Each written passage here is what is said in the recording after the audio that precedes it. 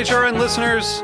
As we celebrate our 15th year, we are deepening our commitment to giving voice to the next generation of food systems storytellers, and we need your help.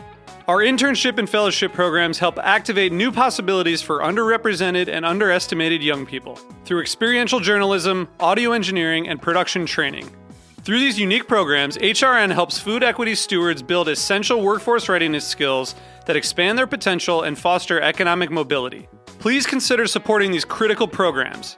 And with a minimum donation, you can be entered to win a dinner for two at an amazing restaurant in one of 8 cities and tickets to a concert at a great venue in one of those cities. We have incredible partners across the country who have donated, as they also share our passion for helping to educate the next generation of food systems storytellers. Check out heritageradionetwork.org/15 to donate and enter to win today. That's heritageradionetwork.org/15 to donate and enter to win today. And make sure you donate before March 31st. Thank you. This episode is brought to you by Paris Gourmet, delivering specialty foods and ingredients right to your restaurant, bakery, and bar. Learn more at parisgourmet.com. This week on Meat and Three, we're bringing you 4 stories about lost and found culinary treasures. We are searching for what will be lost, and we're trying to rejuvenate it. What we try to do is collect these sourdoughs that contribute to the biodiversity of sourdough in order to store them, to document them, and be able to preserve them for the future. It's bringing back the history and just being part of that time. There's nothing like it. You know, there's nothing like it. When fame comes late, I'm sure it's just as sweet as when it comes earlier. Tune in to this week's episode of Meat and Three. That's MEAT+THREE. Available wherever you listen to podcasts.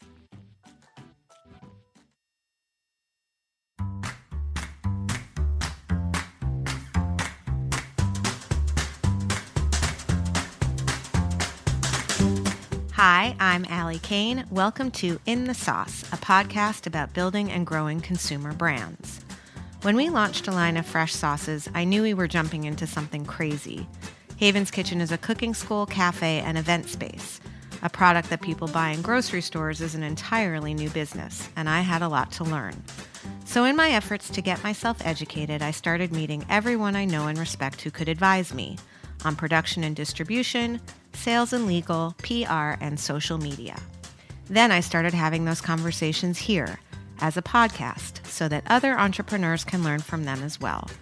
This is the story of Haven's Kitchen sauces, but it's also the story of every growing brand because we're all in the sauce. Today, I'm speaking with Becca Parrish, founder and CEO of Becca, the creative communications agency behind brands such as Ralph Lauren's The Polo Bar, Eric Ripier's Le Bernardin, the Queen Chefs of King, Ignacio Matos' Estella, I could keep going, Casa, how do we pronounce Dragones. Dragones Tequila, Jay-Z's Champagne, and the most recent star of Netflix Chef's Table, Mashama Bailey of The Grey, among, I feel like, so many others.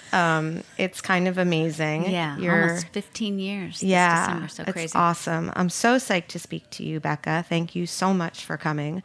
I often sort of joke that even if people weren't listening to this podcast, I could kind of use it as like a ruse to like bring in experts and get like all sorts of free advice. And you were definitely like someone I want some free advice from. Okay, so let's go. Happy for you listeners, but also psyched for myself in this case.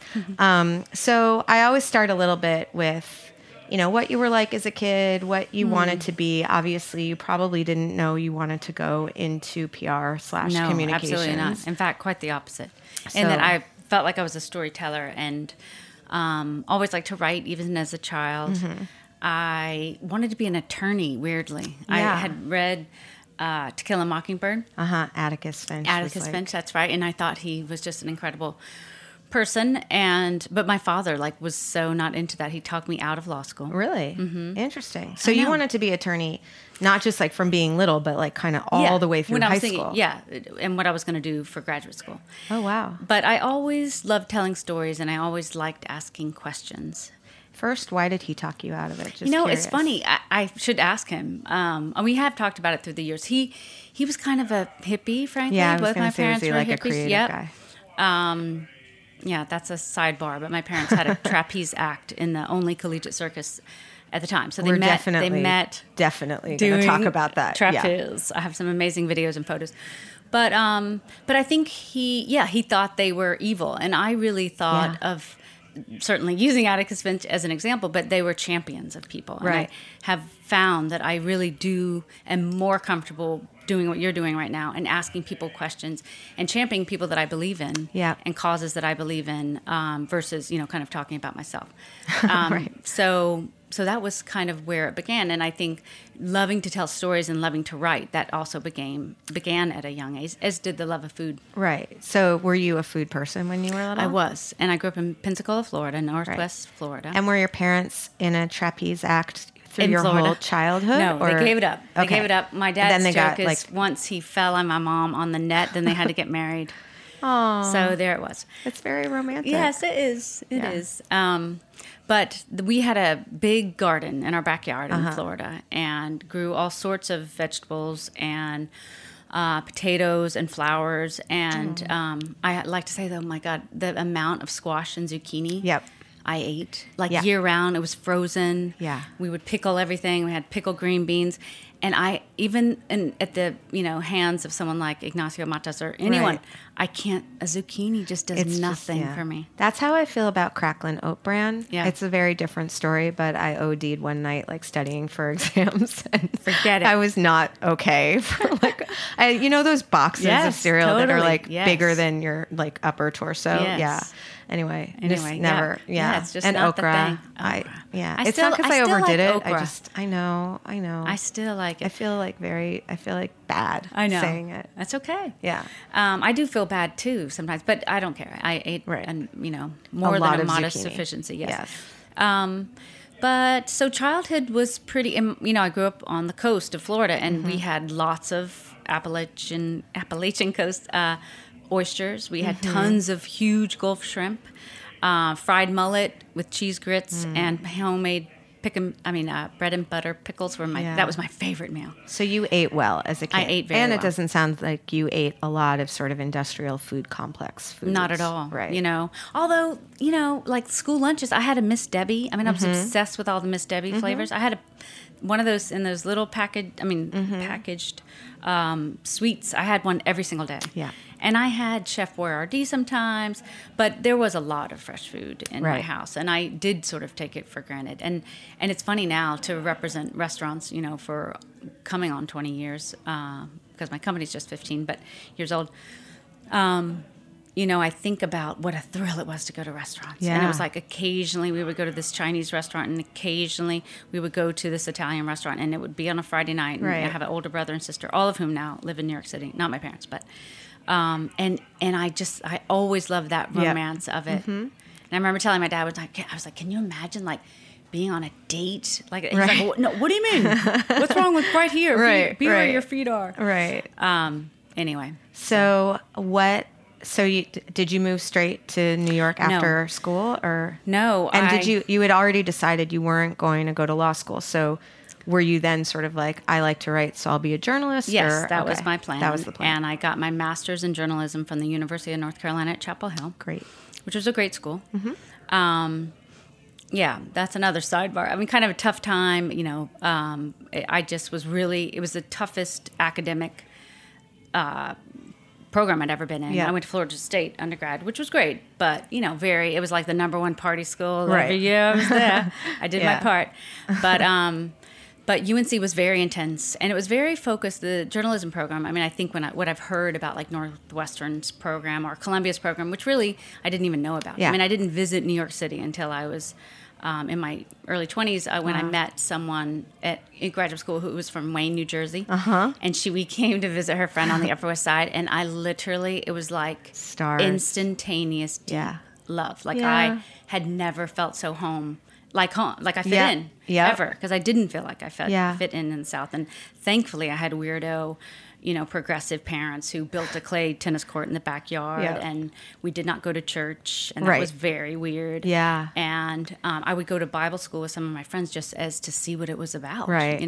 I'm kind of like, I'm getting such a good visual of your childhood right Okay, now. good. It's like, I'm feeling like I'm reading a memoir. Oh, it's all right. really That's good. very painted visually. Yeah.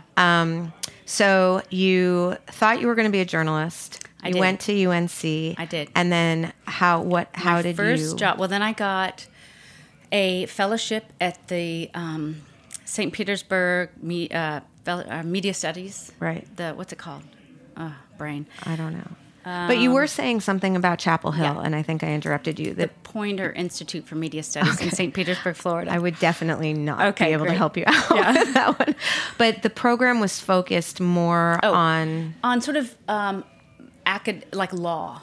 Like Okay. I remember us studying, what if there was literally a porta potty called "Here's Johnny," and it was sort of, what is a public figure, Right. and less so on being in the field reporting. Right. Got it. it. Was very academic. Got it. Like I got a minor in women's studies, and I wrote about women in North Carolina politics. So it wasn't.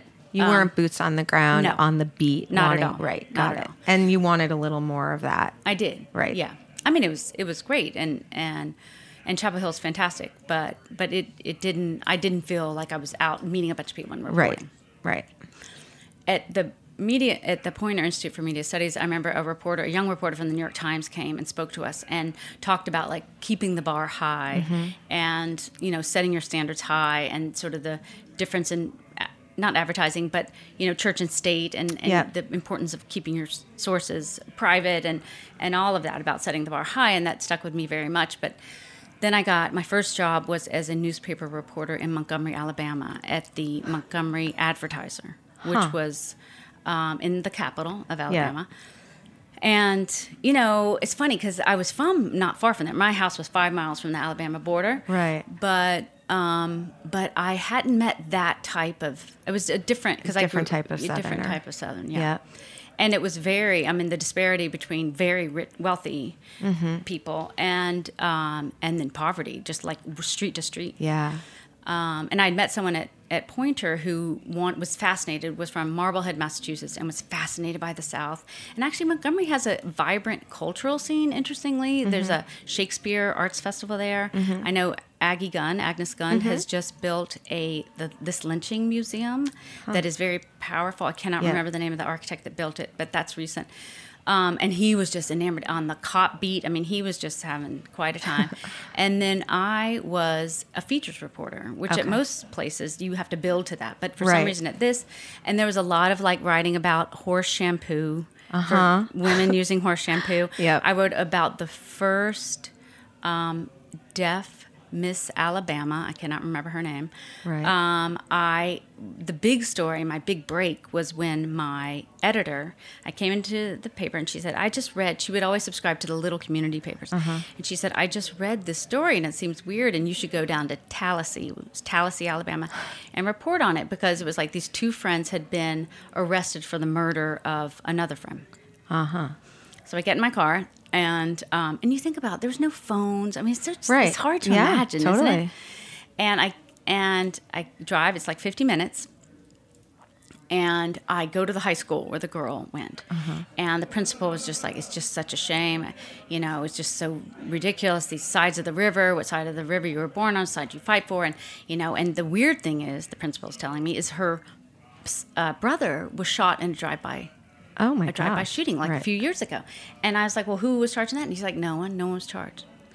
And so he's like, I can take you to see the mother if you want to. And now, meanwhile, I'm 24 years old. Right. I don't know what I'm doing. I can't check in with my editor. I mean, I guess I could have used his phone at the school, but I'm just like, yes, let's go. And we went to the woman's house, and ended up this huge story for the paper. I was on the front page of the Montgomery Advertiser. I was subpoenaed to appear in court, which was a huge deal. Right. Which involved all the publisher and the managing editor and everyone. It was a big deal at the time, and to me. But that was really exciting. Yeah, I would imagine. So why did you not stay in journalism? Because I visited New York City, And that was the end of really that. was like, I want to put in the time to be a New York Times reporter, but I'm impatient. I'm terribly impatient. Right. And I didn't feel like I had enough time. Yeah.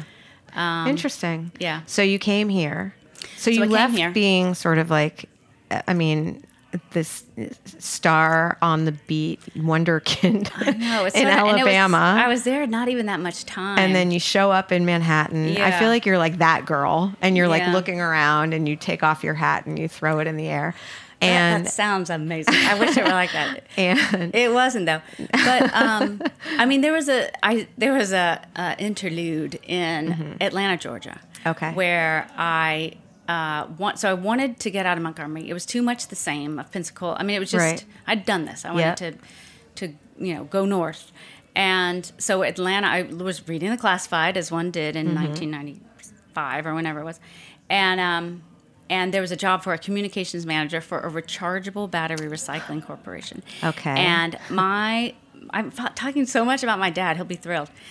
My dad was very ahead of his time in terms of like sunscreen, seatbelts, recycling, kombucha, probably. Kombucha. Yeah, he was just there. But so so I was very much focused on the environment. He gave me like Silent Spring when I graduated from college, and so I was interested in this rechargeables. But he's like, "You're never going to get that job. That's like a job for I don't know. That's like a 30-year-old's job." So I applied. I get the job. And that the spokesperson for the rechargeable RBRC was the name of it, was Richard Karn, who was at the on the hottest TV show at the time called Home Improvement. Okay, he was like the handyman, really nice guy. Yep. His contract required him to have first class travel and go to New York to do PSAs and these commercials with the big advertising agency, which was Gray. Right. And I, as a communications manager, got to accompany him. Oh my gosh. So I went on a jet, obviously for the first time in my life. I ate at Le Bernardin. I ate at Le Cirque. I had my first tasting menu at Gramercy Tavern where Tom Colicchio was cooking. And I was like, oh my God. Yeah. So the world literally opened up. Yep. So the woman who was our contact at the Gray said, I'm not the Gray, at Gray Communications, said, I'm going to start my own PR firm, and would you come to New York? And I was like, hell yeah, if you will pay me to come, pay me to move, I will come. So she did, and her name was Dorothy Crenshaw. She still runs an agency here. She split from her partner at the time, but so I was like the 11th employee, and in my 4 years there, we got to like 60 employees and opened an office in Connecticut. But during my time there, one of the first clients I pitched was Starbucks with her. Wow. And we got it. Wow. And this was 1996, and I had to go to Seattle and like train to be a barista. We opened the first Starbucks in Harlem. Wow. And Howard Schultz was very involved, and Magic Johnson was there. He was the spokesperson. And that was really cool. And so you were now hooked. And I was hooked. And I remember, this is so fun to think about now because we do so much of this now. But I was like, my mother cannot have any dessert without a cup of coffee. And then you sort of take on these habits. So I was sort of that way too. And so we're talking about coffee. And I was like, we should pair. And I'd been to Gramercy Tavern. So I was like, why don't we get some of these pastry chefs and pair coffee with desserts? Right. So Claudia Fleming. I asked her. Who was the pastry chef at Gramercy Tavern at the time, right? And so we did this whole tasting. I invited some other people. I don't remember. I only remember Claudia, but we did this whole for the opening of Starbucks. No, this was for a different Starbucks. One of the openings, but it was not one in the Harlem. It was one downtown. But that's so like funny now. Pre-Sweet Green, in a way. Well, and like collaborations. Hello, exactly. Is that 23 years ago? Yeah. Wait, how is that possible? No, 22 years ago. Okay. Whatever, a long hell time ago. What goes around comes around. Yeah, right. Okay, we're going to take a little break, and now we're going to talk about all sorts of fun PR and branding and communications stuff.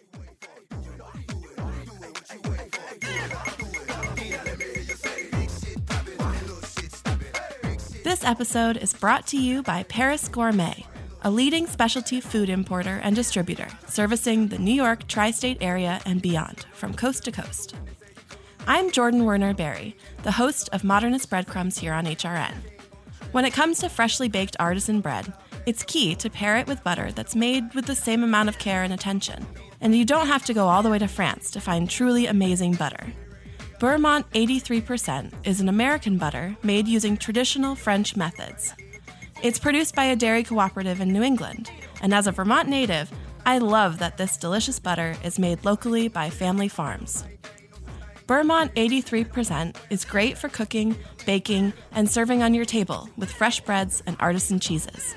It's proudly distributed by Paris Gourmet to restaurants and grocery stores around the tri-state area. Learn more about Paris Gourmet and all of their gourmet savory foods and pastry ingredients at parisgourmet.com.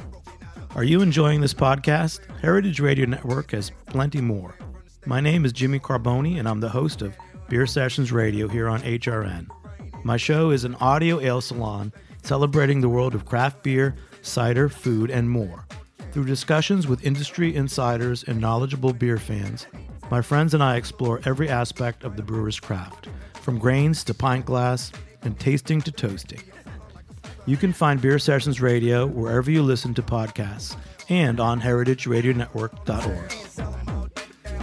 Hi, I'm back with Becca Parrish, founder and CEO of Becca, I would say rock star communications agency. So now getting down to brass tacks. I guess I've heard a lot of times, and I've heard it when I opened Havens, and I've heard it when we launched the sauces at Whole Foods. You really only get one chance to make a first impression, or you really only get one launch. And I guess my first question for you is, whether it's a product or a place, are there sort of any secrets to a great launch of anything? Yeah. I think if you have the time, or you have to make the time to do the homework and to ask they shouldn't be hard questions, but maybe they are. Obviously we're living in the time where everyone's a brand. You're a brand, you have your personal brand, and then you have Haven's brand. And it's kind of fascinating. And I think that to understand how, like I like to say, we're in the era of too-muchness, where there's too much email, there's too much good television. No one has time to watch, or I don't. Too many awesome podcasts. No, it's true.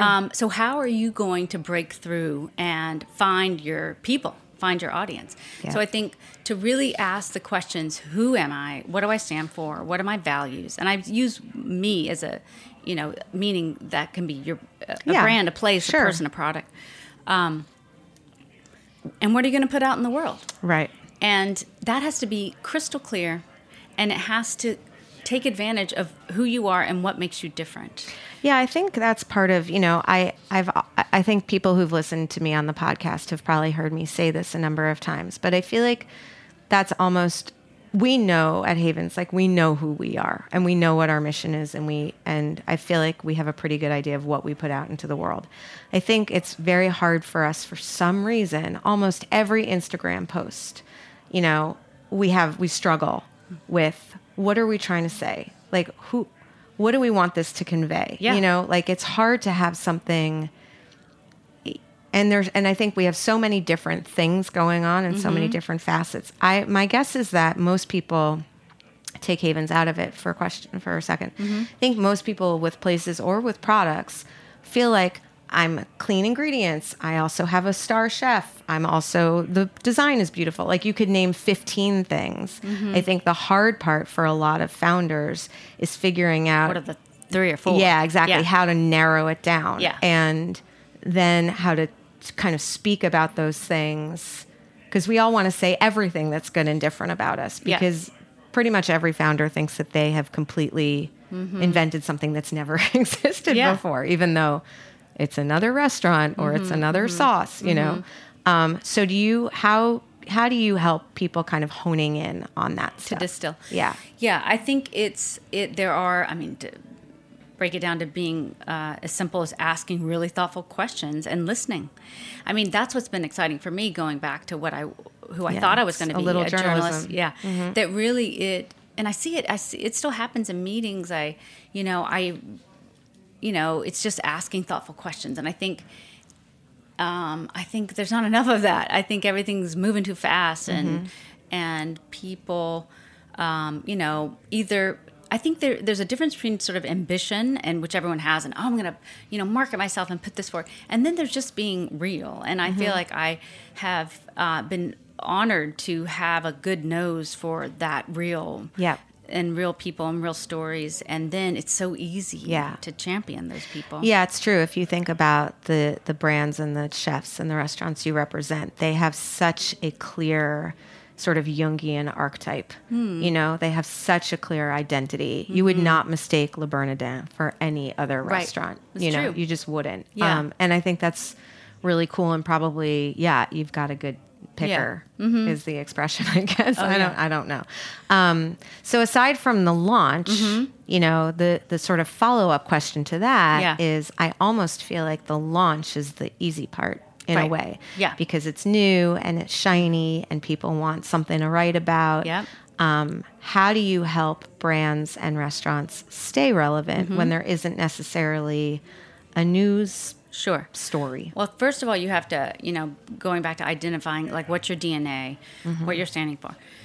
Then, and then it comes to being creative. Like, what are you putting out in the world, or how are you evolving? To your point about there is one chance to be new. I think that is true, but brands and people do evolve and they change, and so then I think, is there something that you can own that's particular to you? Is there some holiday that's resonant to you or your family? Is there some place that you go that only you know about?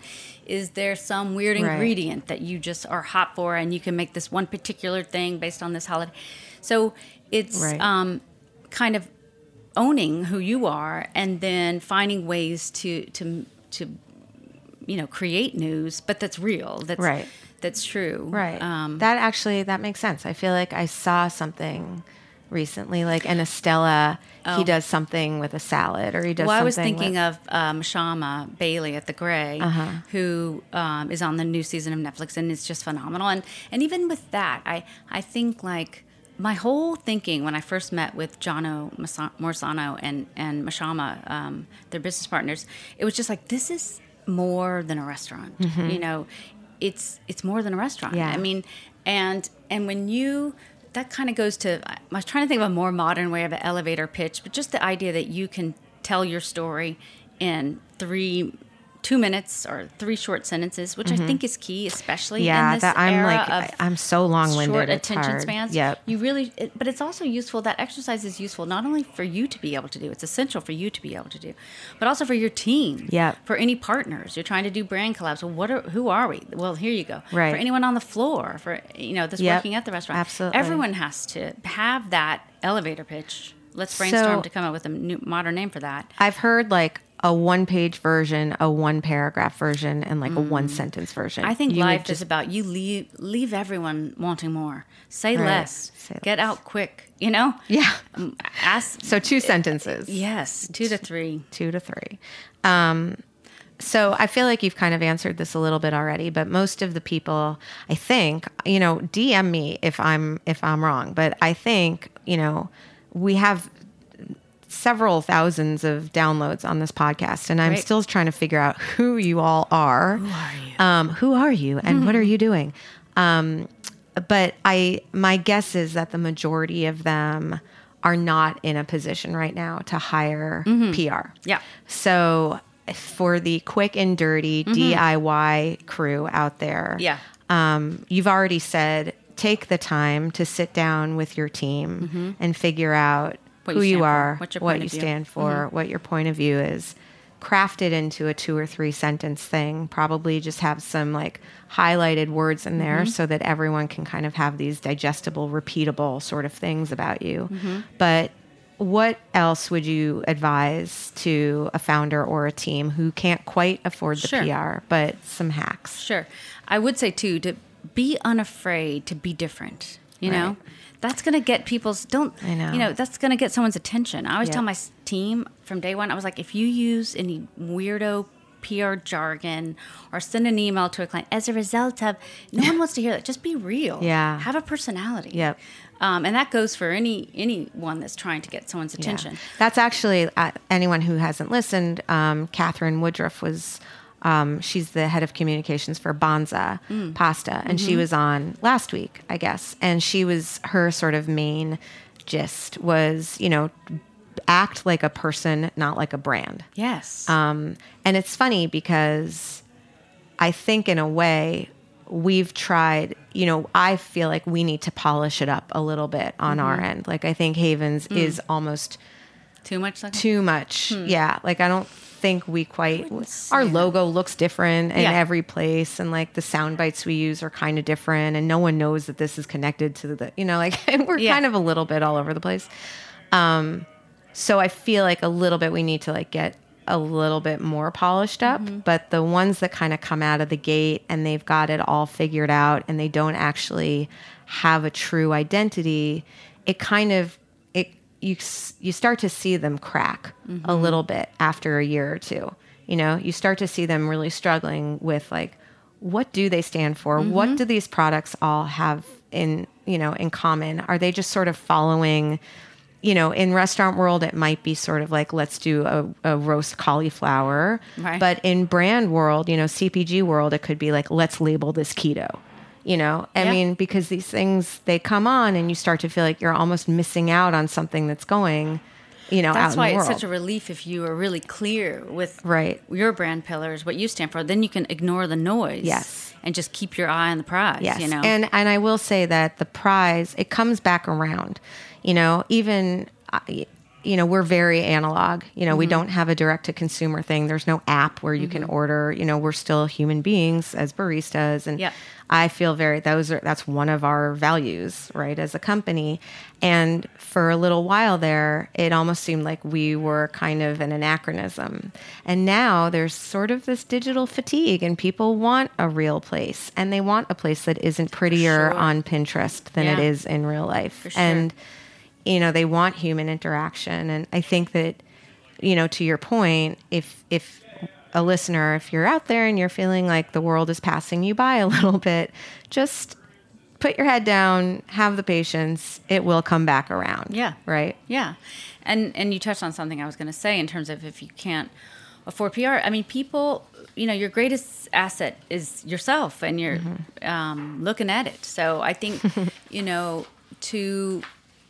in addition to sort of celebrating who you are and what you stand for and being clear about your values and what you're comfortable putting out in the world. The other idea of, identifying your audiences, but, what do they listen to? Where do they go? What do they watch? And then how do I get to them? How can I be part of the conversations that I want to be a part of? Yeah. And that's a question for you, because so let's say, someone out there has a cereal company and they are, they're thinking they know who their target consumer is. They can almost picture him or her, and they could write a little story about their life, and they can figure out like where they work and who they live with and what magazines they read and what television shows they watch. Then what? Well, I think this is what's been so interesting, and how quickly the world changes, but certainly the PR marketing world. I used to say, oh, no, we're not marketing, because marketing in my mind was cheesy promotion. Well, there used to be definite like lines, well, now it's right? all marketing. Yes. Really. And the power of the New York Times to, as an example, to change lives, for good or ill, is still incredibly relevant. Yeah. So you still need traditional, or whatever you want to call it, press. Media relations. But then the opportunities to do things, especially in the food lane. I mean, I feel so lucky to be in this. Not only am I a trencher woman since forever, but, technology can't disrupt the need to sit down and have a drink and have a coffee and break bread and have something delicious to eat. Like I joke, but we're not robots yet. No, I know. So that's advantageous, and I think a lot of people want to get in on that, and a lot of people, it makes people happy. I mean, food is profound; it's elemental. So, so I think those sort of brand collaborations, social is a huge piece of what we do, and I think the power of word of eye is as powerful as word of mouth these Right. days. Clearly, Word of eye. Is Yes. that like a that's like term? a thing. I guess It means just like Yeah. seeing something on Instagram. Sure. I mean, there are Interesting. people that go and book trips and Yeah. choose their restaurant. They're not reading anything. They're just going on Instagram. Yeah. Yeah. I wanted to ask you about that because I have this theory.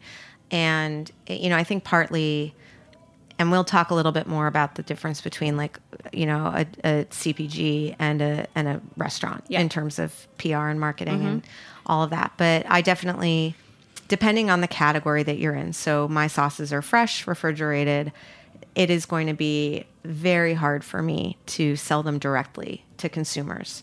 The shipping is really expensive. They need to be FedExed overnight. I would have to build out a pretty massive sort of supply chain system. And I'm not quite sure that people want to buy sauce that way. Perhaps they will eventually, but right now, only 10% of groceries are actually bought online. Most of them are still bought in stores. And the majority of the things that are bought online are bulk items, dry goods, obviously, your toilet paper and your paper towels, and a lot of times your, like rice and beans and things like that, heavy things. But people still like to go to the market and buy produce and buy meat and hopefully buy fresh sauce. So, question, long-winded way of asking.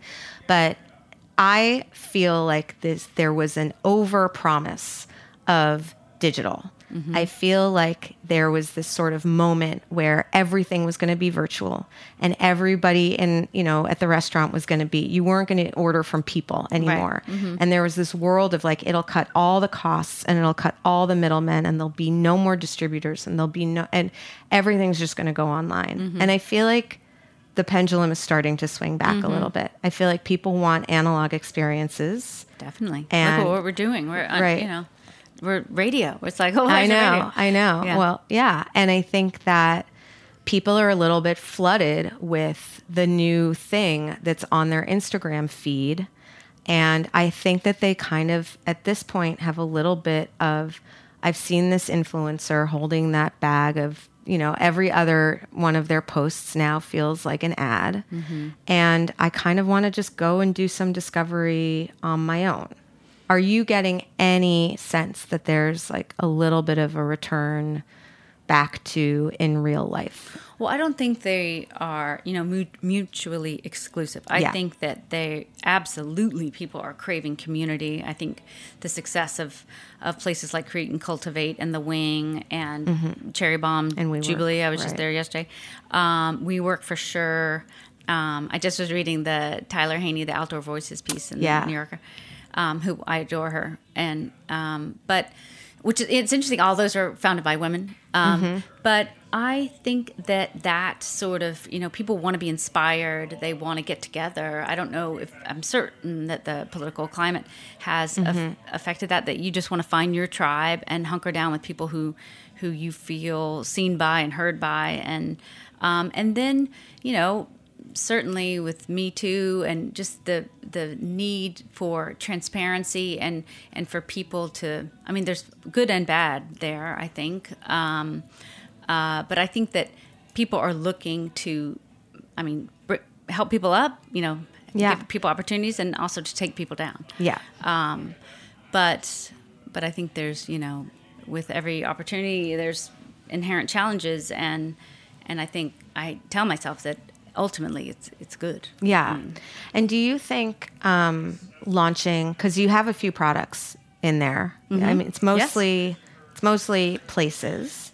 Yeah, and chefs. No, more and more. We're having, I used to always say, I can't do product. This is a decade ago. But I'd be like, it's just too commercial. What's the story, But then there's incredible product stories. Yeah. And incredible people behind them. Yeah, and my guess is more and more people in places like me that are launching products. Right, want to get something out of the four walls of the restaurant. Definitely. And feel like we have something to offer beyond the four walls and a cookbook. Right? Yeah. So do you find that there's a different approach, or are the questions that you ask similar? Are they? Very does similar. It kind of always go to like who you are, what you stand for, what do you want to put out into the world? Yeah, there's I really other than the challenge of a restaurant isn't inherently a place to go, and people can experience it, and the product, is more transactional. But no, I think that the same rules apply. And when you see good marketing or good communications or good PR or whatever you want to call it out there in the world, what are the usual, like, what are the things that sort of like stand out to you that make it really good? That's such a good question. I think it is consistency is part of it. So it's very, I saw that. I do think hitting multiple points, which goes to the idea, the era of too-muchness, that you also, you might get a spot on Billions. You might then see someone an event on someone's feed, then you might read about it on Eater, and then you just have to kind of be everywhere. And then you're invited to this cool collab with Converse, and they're on there. But the consistency of brand messaging and quality. Right. And then again, is there, I think, marketing, if you're doing a story in the LA Times, then have you magnified that on your social feed? It's just, right. I know, it's so funny. When I published my cookbook, and I was in Elle magazine, and I was uncomfortable posting it on Instagram. I know. I can't, I look back and I'm like, what the heck? were you thinking? I just thought it looked braggy. And I didn't want to be like, thank you so much, Elle Magazine, for the shout out. I hope you have changed your tune. I have changed my tune, but I feel like it was a little bit of a waste. It was, and I don't think my publisher was thrilled about it, actually. No, they should have. You should have had someone pushing you. I know. Because you can't always be your best advocate. You can't advocate for yourself. And I realize that, what we do is a luxury for a lot of people. It's also an insurance policy for a lot of people. Yes, for sure. But I have noted the same thing. And, I when you're asking what do you, when you like a campaign or notice it, what is it? I have always admired the invisible aspect of really great marketing. Like that's why I didn't do these kinds of things that we're sitting here doing forever. I never pitched myself. Who gives... Yeah. Can I cuss here? Yeah, Who gives a definitely. Darn? Who gives a damn? No, you're allowed to curse. All right, it's great. Heritage Who Radio. gives a shit? Yeah. But I guess sort of people do. And at this stage, I've been doing it long enough. And I think that goes to your own personal growth. If I'm uncomfortable with things, I'm going to try to say yes. That's what Dory Greenspan was speaking about yesterday at Jubilee, where it was just like, say yes to the things that terrify you the most. Yes. But really, it was... I hope this doesn't terrify you. Oh, it doesn't. You're amazing, good. And this is super easy and awesome and fun. But I do think that I have made myself take a page from your own playbook. Well, no, from people that have started after me that really are very skilled at promoting themselves. Yes. And I just wanted to see how it felt. Yeah. And I think that's... You kind of, I tell my clients, I was like, when you go on TV, just amplify yourself. Yeah. You have to turn the notch up 2 to 3 knots and amplify your personality. That is what television is. Yeah. And you just have to play that game a little bit if you want to be successful. I got or really at least good enjoy. Advice. I got really good advice from a yoga teacher, actually, because it wasn't about like media as much as it was about fundraising.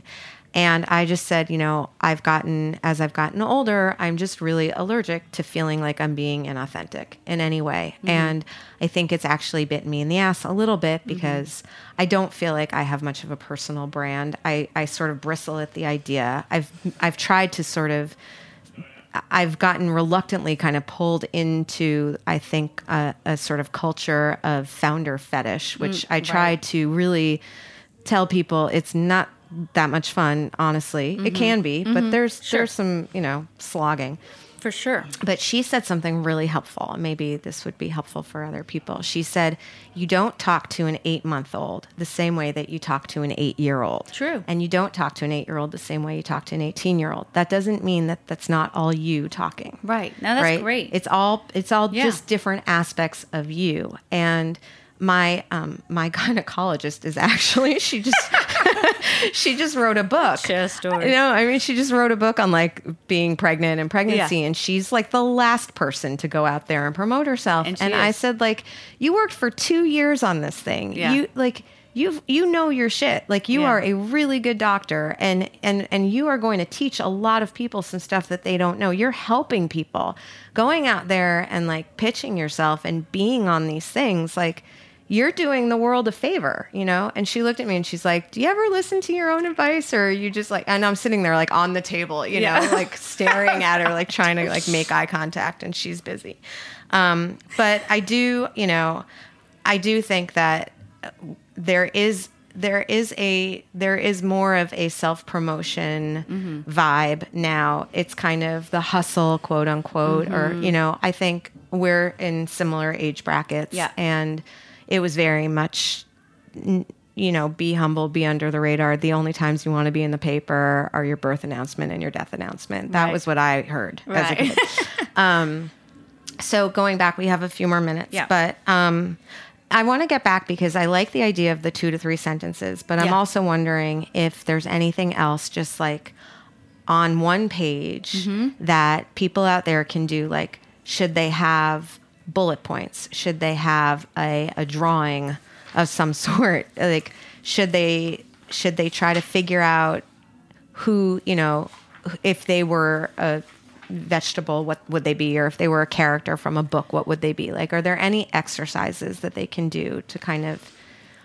Now, are we talking about that they're actually going to pitch themselves? They're going to try to... I mean, I think they're going to maybe, even if they don't go so far as to try to pitch themselves, although I think everyone should, you know, figure out your local paper, look at other brands out there and see who's written about them, and then write them. Well, I just think it's such a powerful time of DMing. I mean, really, you can reach anyone. Yeah. I mean, that goes for dating. You know, people don't share phone numbers. I've like tried to stalk some. Like, you've DM'd someone and pitched them? I haven't DM'd them. I've LinkedIn messaged them, and they have not responded. I think, Well, I think that, I mean, I think it's hard. And I think, like, I'm terrible on LinkedIn. Like, I rarely check it. You know, I need to turn on those notifications, so I go on there to check it. But I think it's changing. I think they're making it more sort of accessible. But I think I like to say, you know, I tell my team, if you're trying to get someone's attention, you're adding to their already busy day. So it better be short and sweet and smart and timely and have a personality if you expect a response. And it's not like I moved to the city. I didn't know a soul. Right. You know, I paid attention. I read, and I would reach out to people that I liked their writing. I liked what they did, and this was all, you know, media. That was it at the time. But you know, people want their work to be acknowledged. That's human nature. Yeah. So do your homework. Right. Read what they've written. And I mean, I've heard this too. Like, if someone writes on architecture, do not pitch them a story about your peanut butter. That's just so basic. Yeah. But you know what? We don't know how it works. We literally, well, because you don't know how anything works until you do it, right? Yeah. People will call us and be like, can I have an event on your roof? And we'll be like, we don't have a roof. You know, I mean, you know, like they just don't, they're like, oh, I read somewhere, I thought, you know. Yeah. So, you know, but there are, reporters have lanes, presumably, right? And some do roundups. They have interests. I mean, they're humans. They have interests. So pay attention. But also you can, I mean, I like the idea that people just DM someone they want to date if they want to, and then they'll check you out. Or you share your handle versus a number, because that's a way to really communicate. Yeah. I mean, so you could reach anyone. Yeah. Any product, any person, someone is paying attention to those DMs. And so I think that's incredibly liberating. Yeah, that's true. Slide into someone's DMs. Totally. And when you do that, okay, best advice, make it short. Short and Should sweet. you have an actual pitch no figured exclamation marks. I'm a real anti-exclamation mark.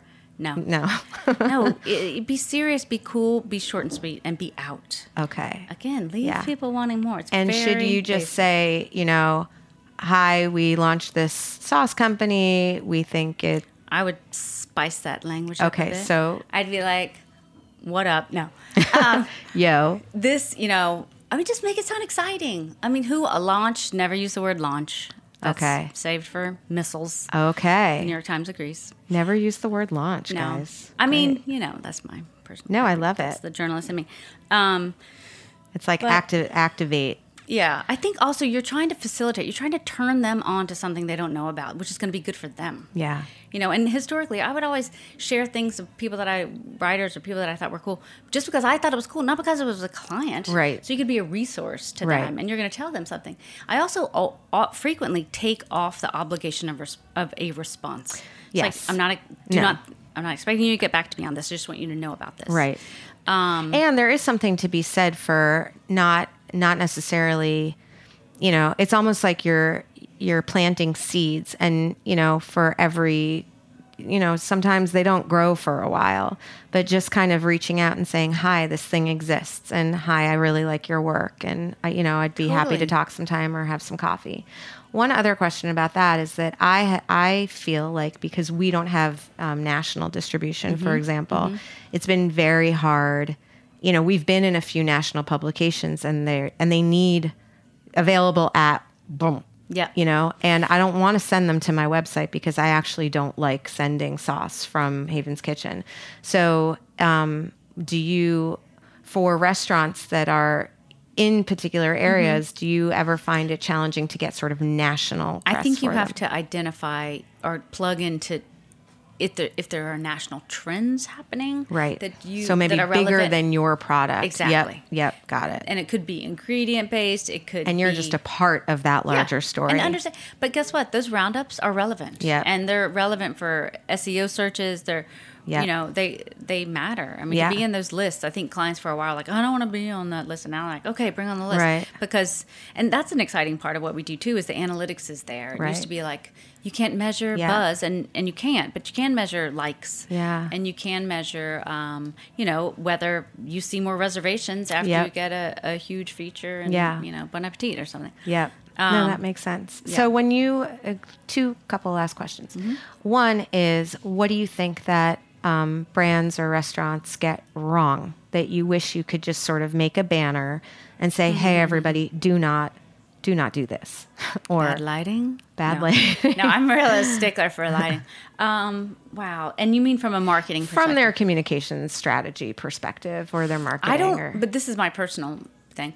I don't like when people are a little too self-serious and there's no way to engage in a not that it needs, not life isn't light and there's not levity and everything, but I think I'm not saying it's not effective, right? To really drill down, this is who we are, but I find a little heavy-handed marketing tiresome, and not as real and authentic, you know. So I think just if you're great, and this is what I love about the city. New Yorkers will find greatness. They will find it. I can tell you from experience with Havens, people have said, how'd you get the press? I mean, because we've gotten really good press, and it's all been from people who've come there. Genuine response. I'm so grateful, so blessed for it. It's so true, Allie, and that's tremendous. And that's really the best. I mean, then in the ideal world, you would have someone who's kind of championing you and making some of those things that you just don't have time to get to happen. No, I know. But I do think there is a lack of the connection if you wanted it to be that. But you also have a very busy life. But that the connection between you and Havens, I think people just don't know that. Yes, they don't. Yeah. Most people don't. No, unless you're in the sort of West Village circle and you hang out. Exactly. And I don't know. I think my ambivalence shines through a little bit. Yeah. So we're working on it. Last question. What's the most fun you've had? I mean, I'm sure you've had a lot of fun, but is there a moment? A good question. Like, I will say I had a moment. This will tie it all back to my upbringing, which we started with weirdly. I've never talked so much about my childhood. I have that effect on people. I know, it's so funny. Yeah, it's weird. So when I was in 8th grade, or I don't know, 7th or 8th grade, and I wanted a polo shirt so badly. And I was like, are you kidding? I'm not paying whatever for the polo shirt. But all the cool kids had the polo shirts at camp. And not in Pensacola, Florida. I went to camp in North Carolina. And then cut to how many years later, and I have been, really involved with Ralph Lauren and the opening of the Polo Bar, and it's been such an honor. And I say, as an American, I want that brand to survive because it's iconic, and he's amazing. He is an exceptionally wonderful person who has people who've worked with him for years and years and years, I've 30 heard. years, everyone.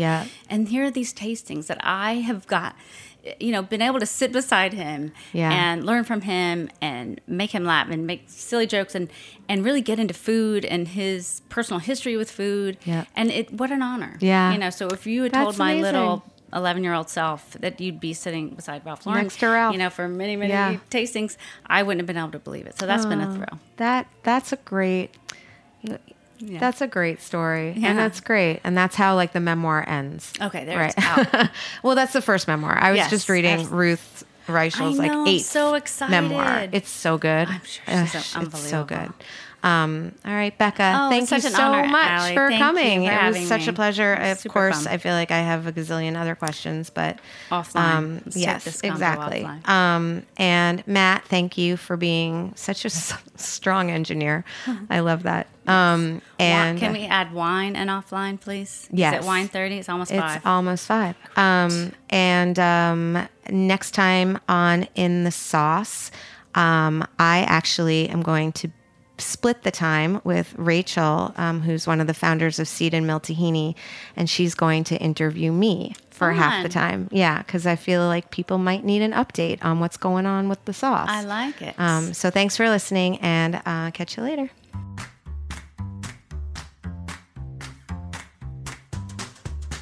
Thanks for listening to Heritage Radio Network, food radio supported by you. For our freshest content and to learn more about our 10-year anniversary celebration happening all year long, subscribe to our newsletter.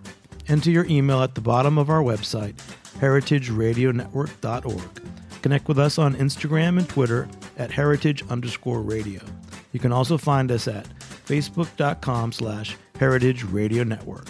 Heritage Radio Network is a nonprofit organization driving conversations to make the world a better, fairer, more delicious place. And we couldn't do it without support from listeners like you. Want to be part of the food world's most innovative community? Subscribe to the shows you like. Tell your friends, and please join the HRN family by becoming a member.